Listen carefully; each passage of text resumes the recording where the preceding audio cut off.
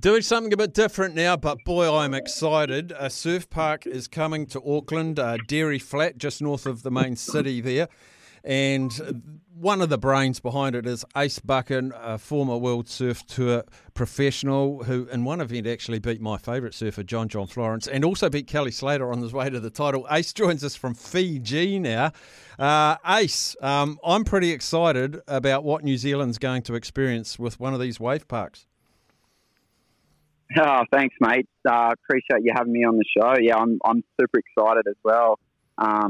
Obviously, you know, I think it can bring a lot to New Zealand, and been really humbled by the support we've received thus far. It's something that we haven't seen here before. In fact, there's not many surf parks comparable to this. I've watched a video of one that's in South Korea. Can you sort of give us the dimensions and the size and the scale of what we're going to witness at this park? Yeah, definitely. I was actually in South Korea about 10 days ago doing a little bit of work there. They've just completed a WSL qualifying event over the weekend, which sounded like it was a big success. So I was there prior to the event helping them kind of tune the waves for the surfers. And the size of the park there is kind of the biggest wave garden cove globally, which is the same size we're going to be hopefully putting in Auckland. In terms of footprint, roughly it's about the same size as, say, the MCG in terms of the cove itself. And then, as you would have seen, this park is about much more than the surfing. It's about, the related amenity and the community that we can build around that to offer something to everyone outside of just surfing in the cove. That's the thing that really piqued my interest. Was it's not just about a wave park, it's all the extras around the outside. And you're going to have restaurants, it's going to be powered by solar, it's a really good green footprint, but the community part, Ace, the surfing community is just awesome. What do you think that New Zealanders need to know about a surfing community if you've never surfed before? Yeah, well, I mean, New Zealand's a surf heritage, nation, and I think surfing's a big part of, the fabric of a lot of Kiwis' lives. And, as you would know, obviously, if you live in Auckland, which I've been lucky enough to visit several times, access to quality surf, is difficult. So it's about giving people that opportunity and that canvas, right up from first timers right up to elite professionals. And as you said, it's about community. And I think through the pandemic, we saw so many people turning to, not just surfing, but the ocean and, that notion of active recreation and being in and around blue spaces for their mental health. Obviously, JK is a part of this project. He's a huge advocate of mental health and done some brilliant work. So I feel very lucky to be working with him and, providing a platform for surf therapy and building that connection, between people and nature. And then also, I think adding some of those cultural and community elements to the park, which really give it, something much greater than the sum of its parts. You've talked about the mental health side of things, and Sir John Kirwan, as you mentioned, is a huge advocate for it in New Zealand, knighted for it actually, which is brilliant. What is it about? Fantastic. What is it about the surf culture? Because if you go and hang out with a bunch of surfers, they're the most chilled out, relaxed type people. Do they become that when they find surfing, or do they gravitate towards surfing because that's their kind of people?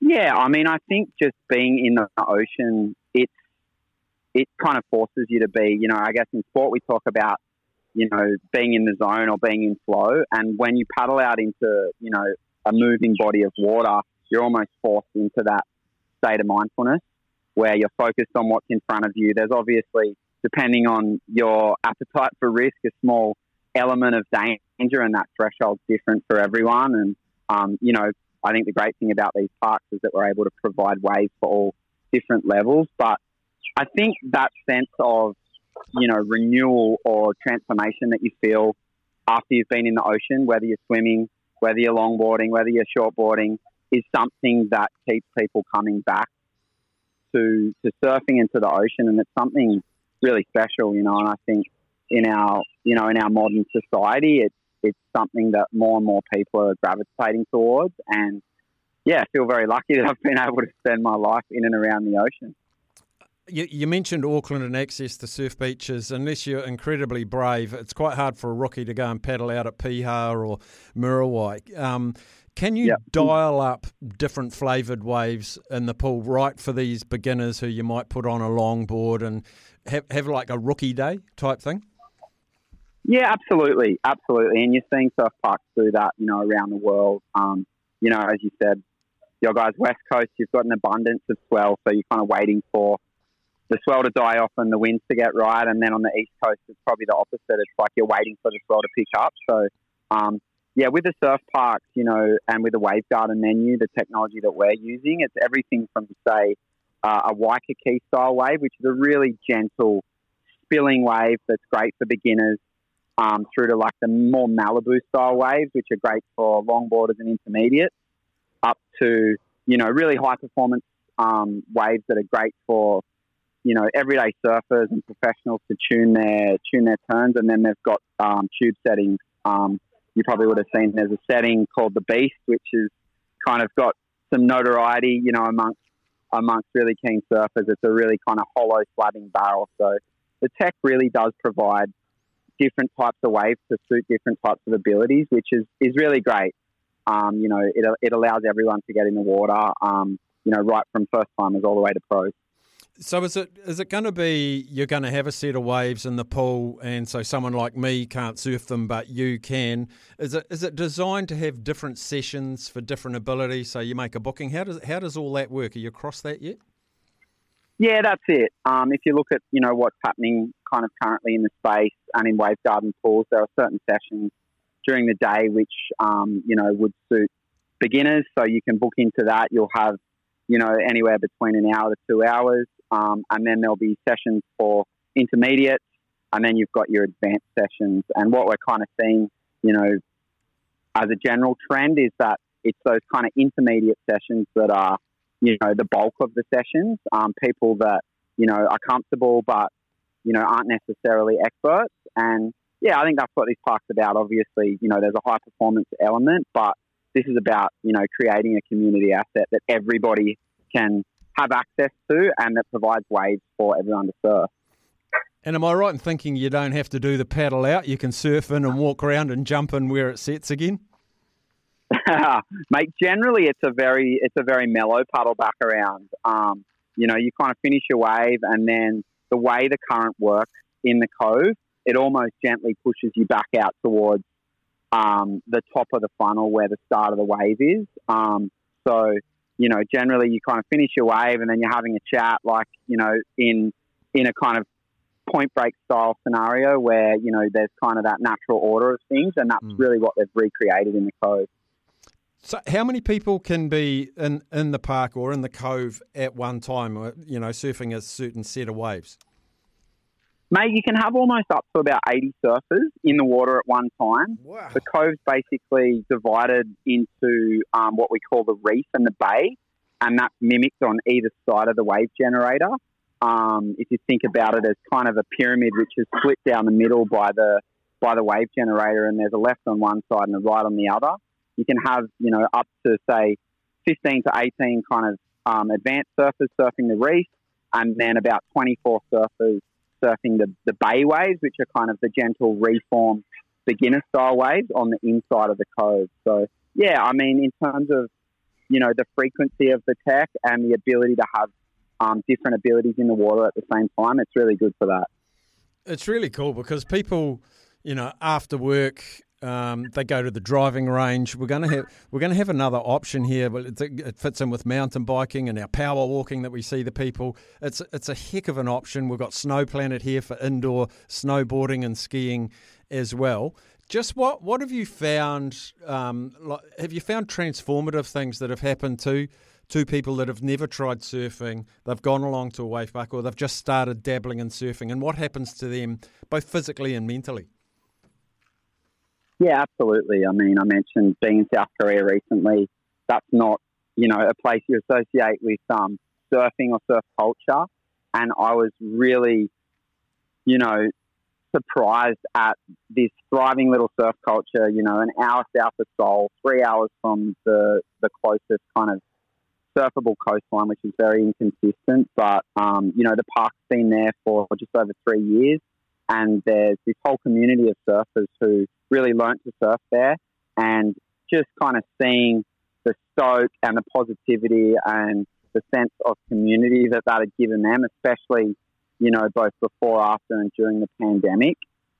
It was really, you know, evident just how much surfing had given them in terms of, you know, obviously that physical fitness, but I think that general sense of mental wellness that you feel from being active and doing something where, you know, you're communicating with friends. And I mean, surfing's one of the few sports where, you know, on any given day in any lineup, you'll see everyone from a 10-year-old grommet to, you know, 70-plus-year-old grandmother or grandfather out there surfing. And I know in my own family, you know, I've got 3 kids who love to surf. My dad is in his 70s. He loves to surf. And I think that's something that's really unique to surfing and really special.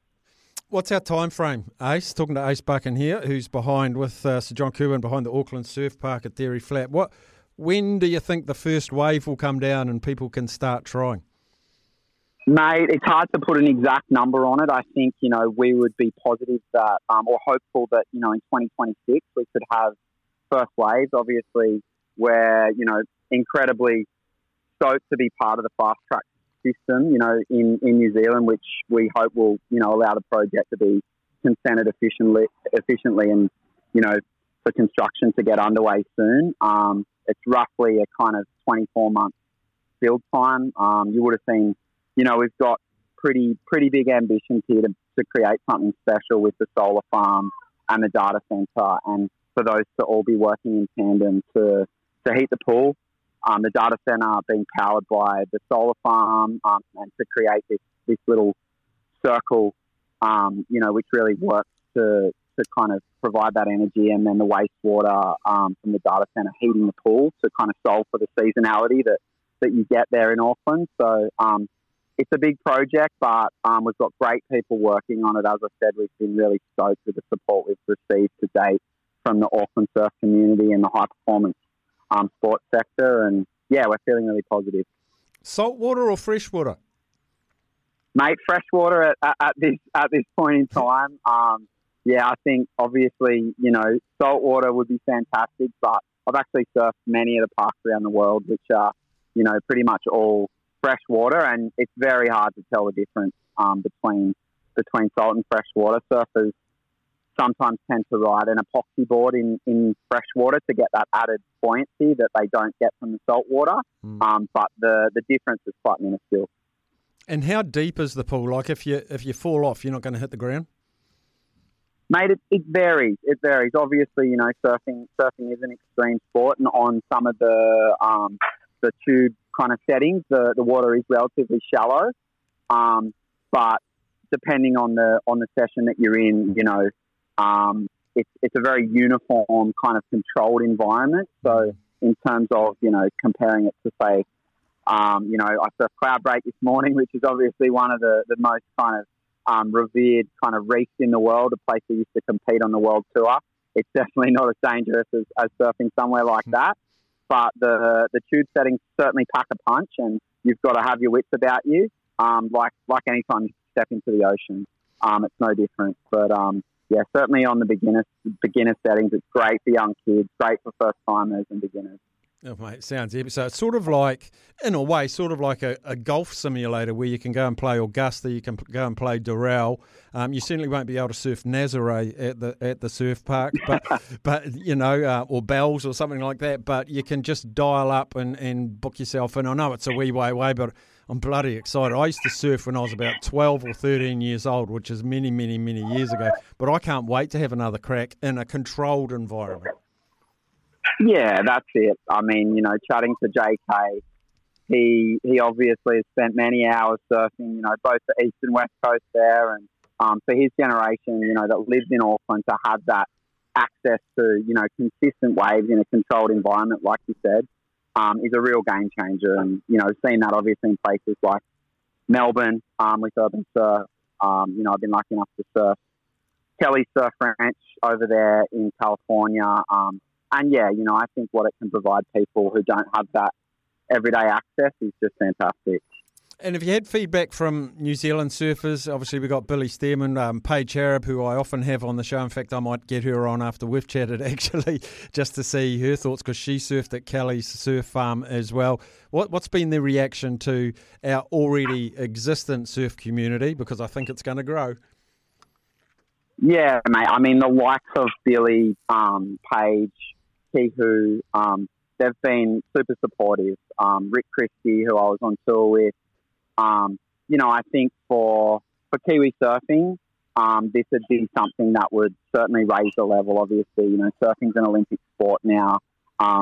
Both Billy and Safi have provisionally qualified for the Paris Olympics to be held, in Tahiti about this time next year, which is super exciting. So, yeah, you're seeing more and more countries, even, some landlocked countries really investing heavily in,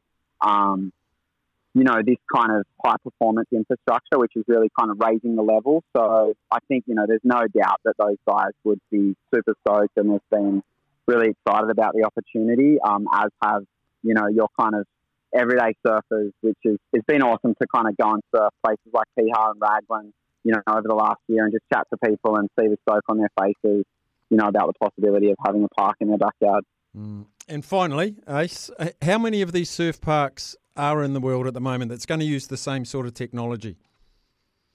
Mate, so just in the last week, we had one open in Brazil, which I believe was the 7th wave garden cove in the world. There's obviously some other types of technology. Kelly has the Surf Ranch, which is in California, and they've got one in Abu Dhabi.